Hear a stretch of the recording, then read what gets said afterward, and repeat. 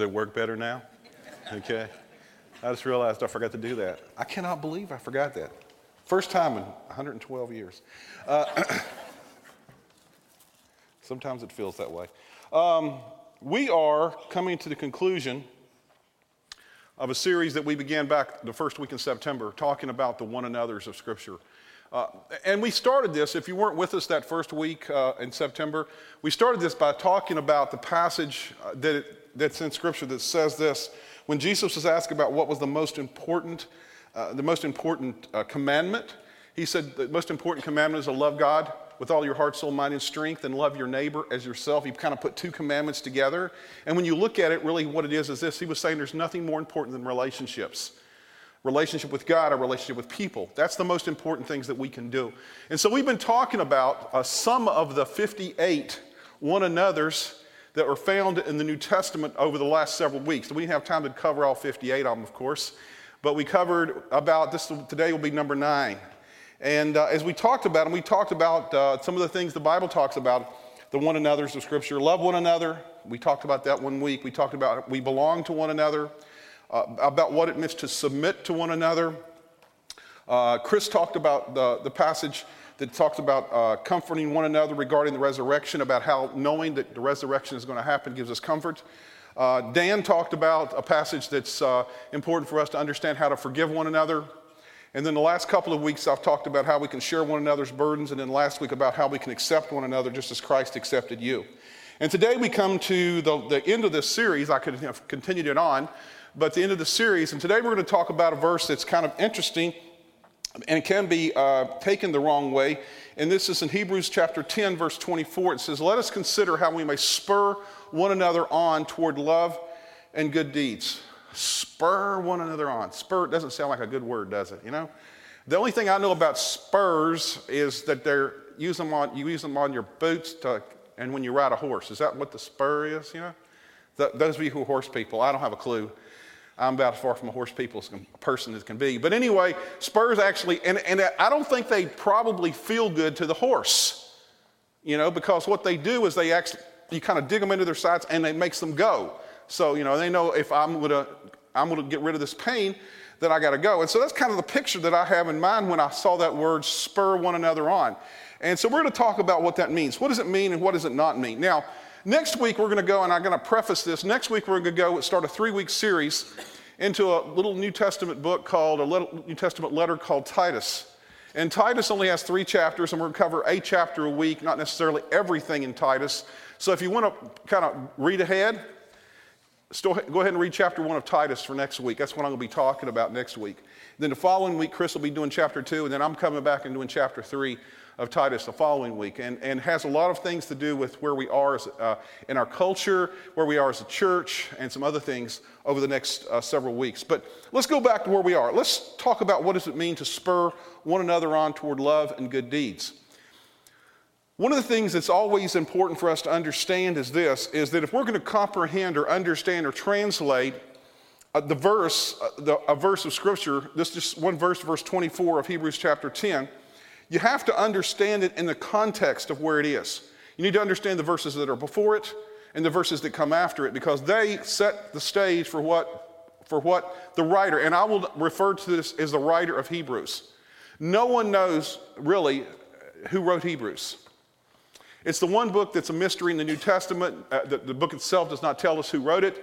There's all kind of commentators. I read like 5 commentators this week on the book of Hebrews, and none of them would say, you know, we think it might be this, you know, and nobody will say, because it doesn't give us any context. It doesn't say, like most of the books do, always said, you know, this is Paul or this is Luke or whatever.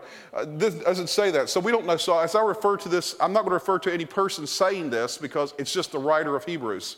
But the writer of Hebrews, in the verses, starting with chapter 10, verse 19 through 25, the verses just prior to this verse 24, says this. He says, "Therefore, brothers and sisters, since we have confidence to enter the holy place by the blood of Jesus, by a new and living way opened for us through the curtain, that is his body, and since we have a great priest over the house of God, let us draw near to God with a sincere heart and with the full assurance that faith brings, having our hearts sprinkled to cleanse us from a guilty conscience and having our bodies washed with pure water.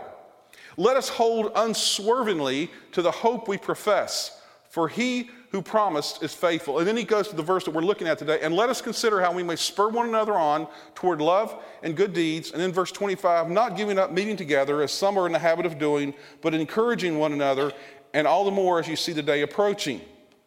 Now, prior to this verse 24, what it is, if you'll notice in the scripture, if you have your scripture open there, it's up on the screen as well. You notice several spiritual blessings prior to talking about spurring one another on that the writer of Hebrews shares with us. Several things that come to us from Jesus Christ. He says, number one, he says, we have access to the Father through Jesus Christ. That's a good news. Because once again, the writer of Hebrews is writing to a Jewish audience. We can know that because he makes so many more Old Testament references in the book of Hebrews than in any book of the New Testament by far. And so he understands that the people that he's talking to, that lets us know, knows the scriptures. They know the Old Testament. And that was the writings that the Hebrews knew, that the Jewish people knew as well. And one of the things they thought was the only way to get to God, the Hebrews thought, and the Jewish people thought, was through sacrifice.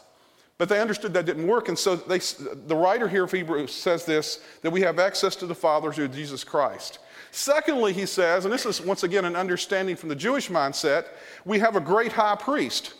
And that's important because in that day, the high priest, what's the role of the high priest in the Jewish culture? The high priest was the one guy that once a year had direct access to the place called the Holy of Holies, the place that they believed that God dwelt in the tabernacle. He was the only person that could go there. And so they believed that, this is this one guy that could get close to God. But what he's talking to us here, he says, we have a great high priest that guarantees us closeness to God, because Jesus now is our great high priest, not the guy that goes into the Holy of Holies, but Jesus. And then he says this, because of that, we have full assurance, no doubts about what God has done for us. We can be sure that we have a relationship with God because of what Jesus has done. And fourth, I guess, he says we have a clean heart and a clean conscience. We have a cleansed, maybe a better term is a cleansed conscience because of what he's done for us. Not what we have done, but what he's done for us. He also says in these verses we have hope. And then he says also we have a faithful God. He will not let us down. He will come through for us when we need him most. Now, we see that in the text prior to this passage here in verse 24 about spurring one another on. Now, the verses that follow, though, also tell us something about the context, and we'll look at that as well. The context of the verses following verse 24 and 25 is hugely important. Verses 26 through 31 says this: if we deliberately keep on sinning after we have received the knowledge of the truth, no sacrifice for sins is left, but only a fearful expectation of judgment and of raging fire that will consume the enemies of God.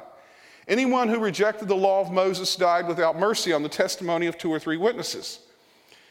Verse 29, how much more severely do you think someone who deserves to be punished, who has trampled the Son of God underfoot, who has treated as an unholy thing the blood of the covenant that sanctified them, and who has insulted the Spirit of grace? Then verse 30, for we know him who said, it is mine to avenge, I will repay, and again, the Lord will judge his people.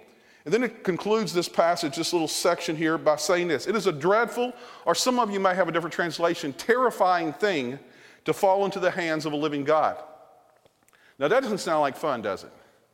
That whole passage there, basically it's saying this. He uses terrifying is probably the best translation of that word by the Hebrew writer. The major thing that strikes us here, it strikes me when I read this, is the seriousness of this matter. While we are confident, the verses prior to verse 24, while we are confident of access to the Father through what Jesus Christ has done for us upon the cross, and know that he can cleanse our consciousness, we are still shaking in our boots when we approach God. God is not our best bud. He's not just a good guy. God is holy and separate from us. And that's what the writer here is talking about. Just knowing that we're secure in Christ doesn't make us relax, in a sense, in our quest for holiness in our own lives.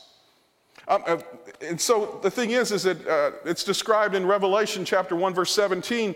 It talks about how we as believers, when we actually get to heaven, we think we'll go, woo! That's not what it says we'll do.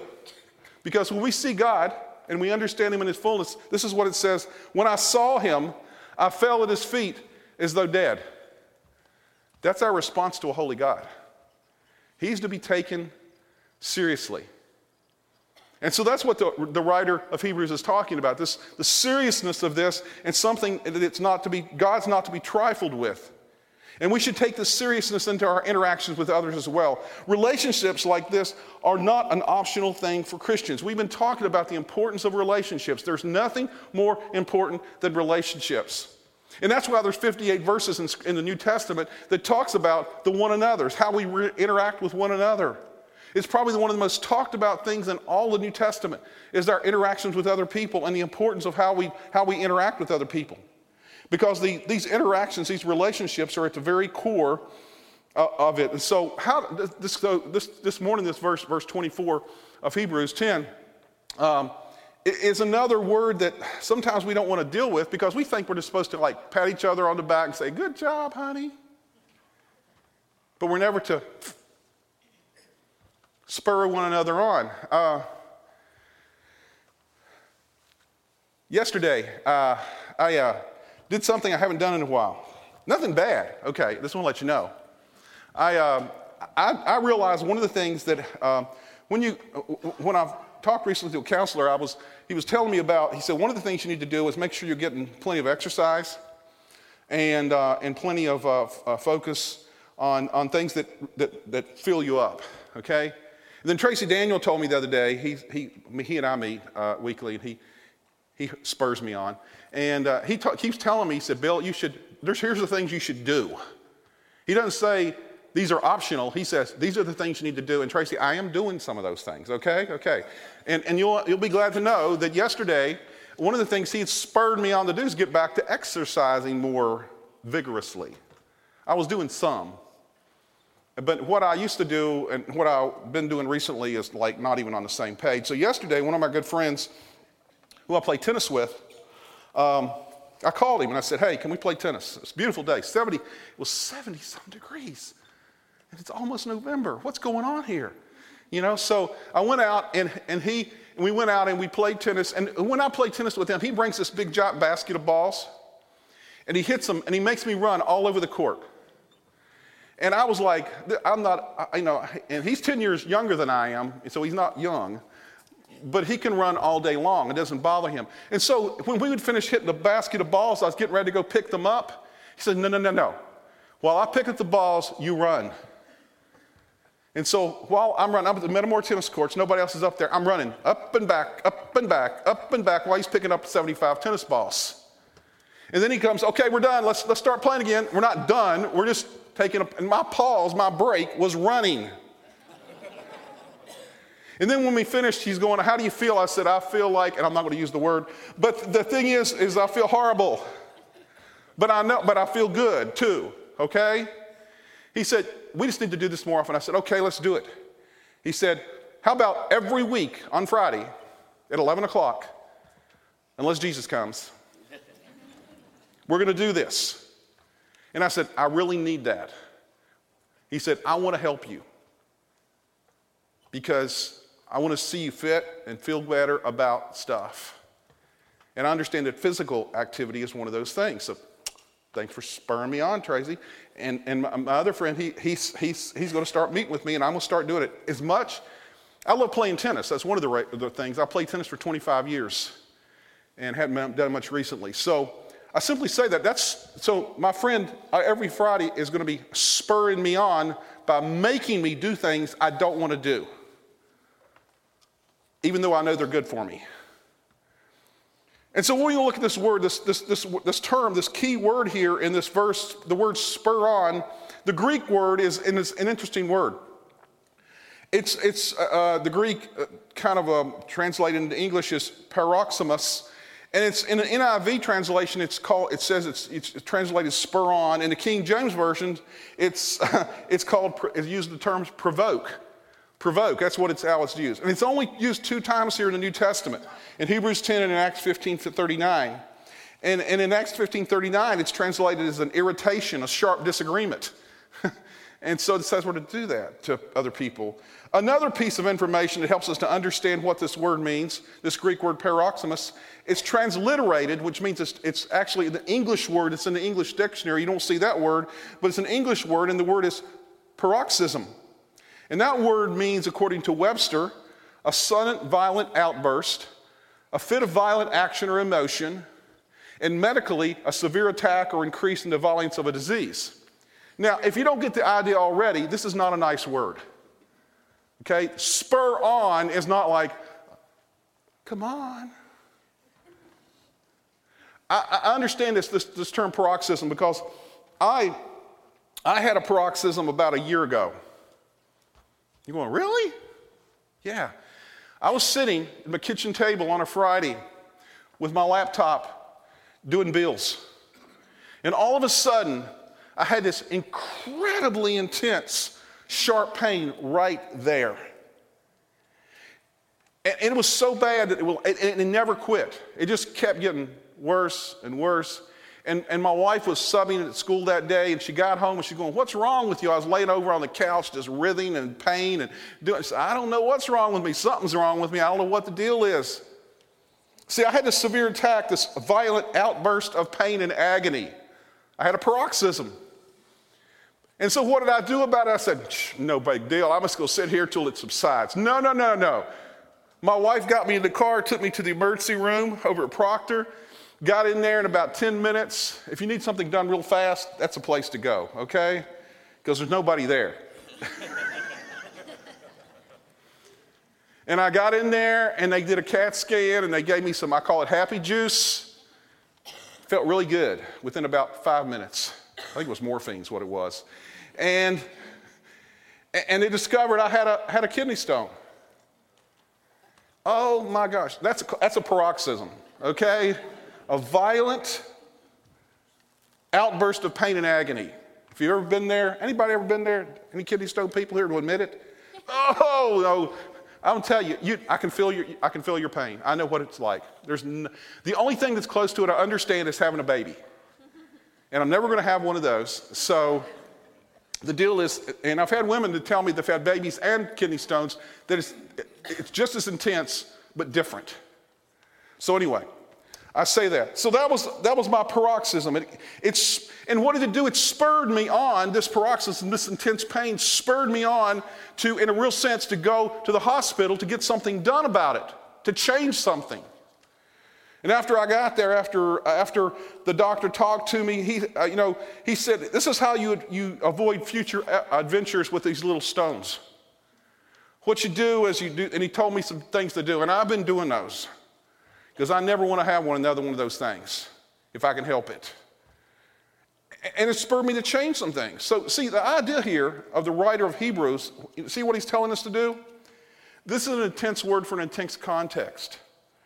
And he's telling us that we need to encourage, not just encourage, but we need to spur on people to do the things of God because we don't want to mess around with God.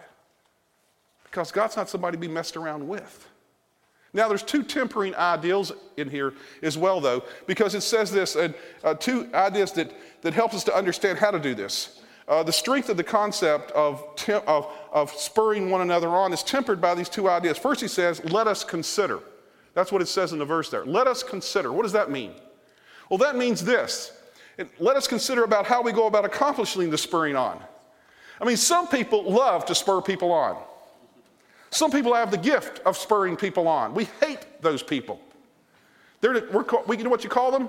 Your brother-in-law. Maybe not. Maybe somebody else in your family. But people who just like to irritate you, but it's not for the purpose of what this spurring on is about. Because this spurring on it means we have to know the person. It requires that we understand our brother and sister in Christ, their needs, their situation, how they best respond to the Lord. There's no cookie cutter way of spurring on people. See, we're out to blow into someone's life and drop a paroxysm on them and expect them to respond, because people respond in different ways. It means we have to consider how would be best to spur the person on that we know. And so we can only do this with people we know. The second tempering idea is the result we expect out of our actions. He said, let us consider how to spur one another on, but what's the result of our actions? We will do it toward love and good works. The spurring on is supposed to change us in a direction of positive change, toward love and good works. I have never seen a person inspired by ranting and raving and screaming. Never. It demotivates people. And these verses present the certainty that our words and actions can make a real difference in the outcome of someone's life when guided by consideration.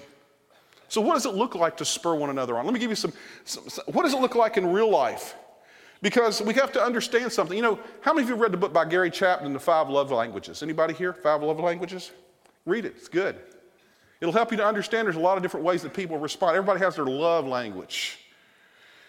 Every time I know people that read it because they always tell me what their love language is. And I'm going like, what am I supposed to do with that, you know? I'm not your spouse. No, I understand why they say that.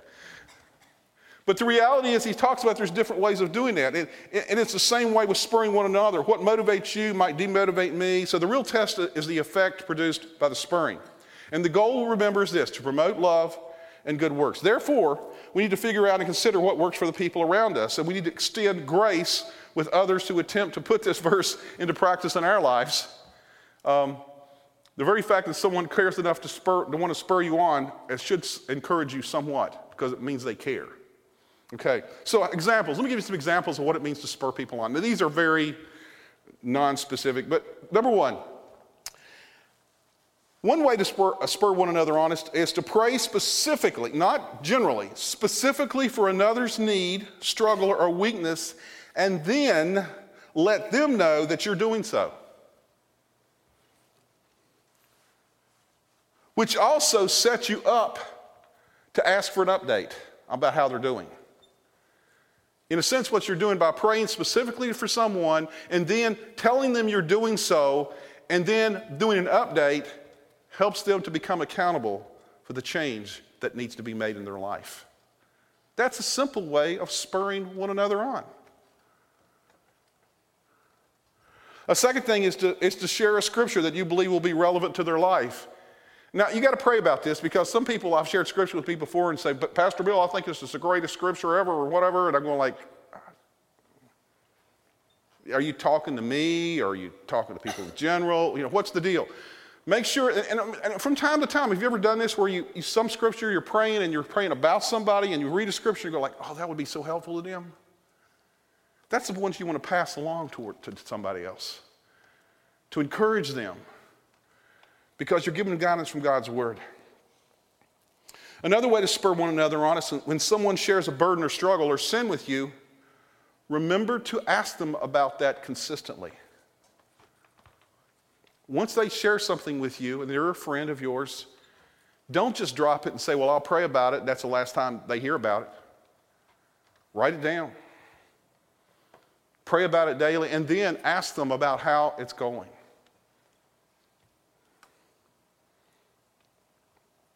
Number 4, don't be afraid to give someone a bold challenge. Don't be afraid to give someone a bold challenge. One of the things so often we're afraid to do is to speak into other people's lives. And we see them falling off a cliff or something, or we see them doing things that's harmful to them and to others. And what we do is we sit back and we wait for them to fall off the cliff. And then we tell them, we told you so.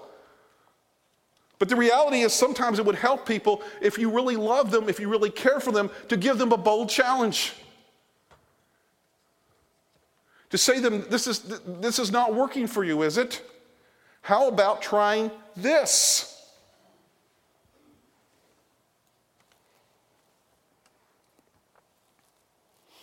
And then finally, just another kind of general thing, if you're going to spur people on, just step out and do it. Consider and pray how to do it, but do it. If you make a mistake, apologize and learn from it. So many of us are afraid that we're going to break up a relationship when people need to have us to spur them on. So God is telling us here, the writer of Hebrews is telling us that. Now, Charles Swindoll, in a book called Growing Deep in the Christian Life, said this. He said, it is impossible to stimulate someone else to love and good deeds if we're not around them. We cannot encourage if we live our lives in secret caves, pushing people away from us. People out of touch don't encourage others. Encouragement is a face-to-face thing. And my addition is this, it's not a Facebook thing. That is not the place to encourage people, to spur them on. That's called cowardice. Face to face. That's what we need to do. So let me conclude with three questions that we have today. Three questions that I believe comes out of the context of this and the series we've been looking at. The question number one is this. For what do I yearn? For what do I yearn? See, we have a problem. Perhaps the focal challenge of life. For our hearts are not always where they should be. Would you agree with that? That your heart is not always where it should be? We yearn for the wrong things in life, things that crowd out God's voice and love for Him. And so we got to ask ourselves daily this thing. For what am I yearning today? To what are my energies and efforts being drawn? To come to God, to draw near Him, must be done, as the writer of Hebrews says, with a sincere heart. And if we're to draw near to God, our yearnings must be cultivated in the right direction, because if they're not, our culture will consume us, siphoning off our energies and our desires. One of the things I've said 1,000 times, I'll say it 1,000 times more because it's so true, is that if we allow culture to do so, we will be busy doing so many things that we'll never do the right things.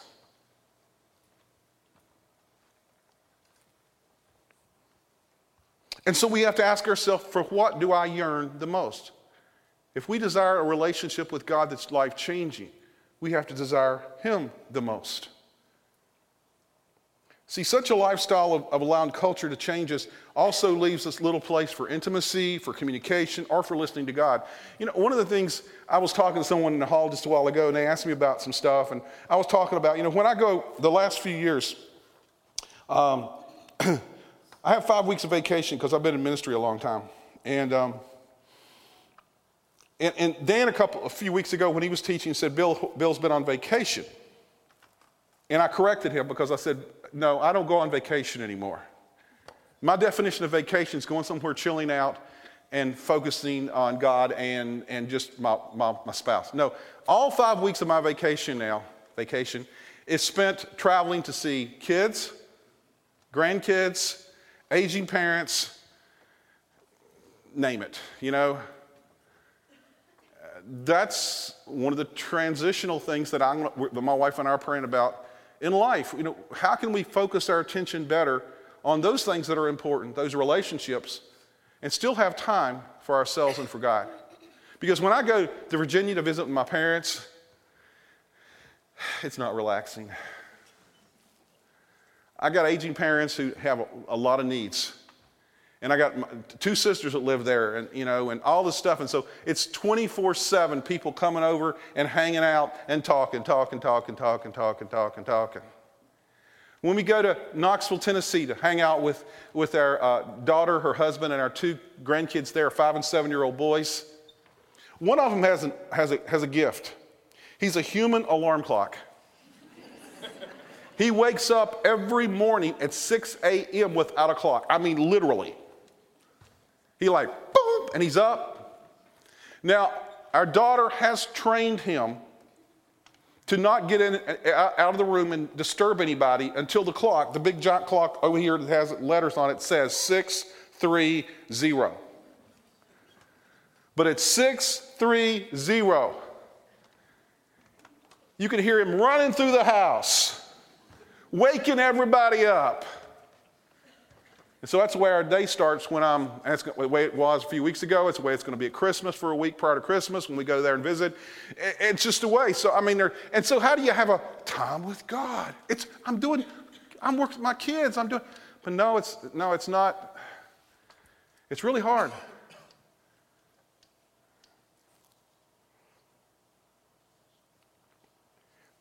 See, our lifestyle so often leaves us with little place for real communication, little place for listening to God.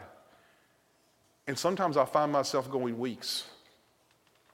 And I think sometimes you may too, being so busy with work and activities and stuff that we never carve out that time for God, that intimacy with God. And I'm the worst of all. Because I can simply say, well, I'm doing God's work. Because I'm studying the Bible every day, I'm praying every day, but I'm praying with you or something every day. But am I doing it to build my relationship with God? That's what is important here. So the first thing is this: for what do I yearn? I want more than anything else to yearn for God more than anything else, and I will block time out away from everything else to spend it with Him. And I hope that's what you yearn for as well. Second question is this: to what am I committed? To what am I committed? The writer of Hebrews once again says this: to hold unswervingly to the hope we profess. It demands a mature response to the obstacles and oppositions that's built into the whole thing of life, because we live in a fallen world. To hold unswervingly demands a choice to be faithful. I loved our men's group yesterday, Bill, because the cool thing about the videos we're doing, I can't think what the series is called. Stepping Out. It's a series about guys, so girls, wouldn't like it. But it's Stepping Out. It's about our faithfulness to God. And yesterday was dealing with this whole thing of deciding what we're committed to, in a sense. And as the video producers talked about it, we have to make a choice to be faithful. And we have to have our hope grounded in the faithfulness of God. In Scripture, in Romans 8:31, it says, if God is for us, who could be against us? He who did not spare his own son, but gave him up for us all, how will he not also, along with him, graciously give us all things? See, ultimately, I don't have the power to be consistent in my walk with God, in my own power. You don't have the ability or the power just to grunt hard and go, I'm going to be faithful to God no matter what. But this passage in Hebrews tells us this. It says, the good news is that God has done it for us through Jesus Christ. Because ultimately, we don't have the resources within ourselves to stay with the goal God has set before us. We got to choose. And so often we get pulled in so many different directions, we don't have the resolve, and we get tired and we give up easily. So we have to ask ourselves every day, to what am I committed? And if we don't find ourselves at a place where we can say, God, I'm committed to this, but I find myself falling away, what do we need to do? Just try harder? No, we have to give in to God more. Because He's the one that has the resources to allow us to live the life He wants us to live. That's the problem. We have this American rugged individualism. It's a sham. And then finally, the last question is this: with whom will I walk? And that's what this whole series has been about. With whom will I walk? I think you understand this, but I'll remind you once again. Our associations in life make a tremendous difference, for good or for ill, in our outlook and in our endeavors. Peers can wield heavy influence on our actions, and not just with kids, not just with teenagers, but with adults. Peers can wield heavy influence on our actions, our goals, and yes, our perseverance in given tasks and treks. That's why we need people in our life who love us too much to let us keep going the way we are and to simply be willing to spur us on. A friend is not a friend who simply stands by and lets you do any old stupid thing you do. I think you know that. But the reality is, God says, with whom will I walk? That's what this whole series has been about. The one another's of Scripture is about. Nothing's more important than relationships. Nothing. Our relationship with God, our relationship to people.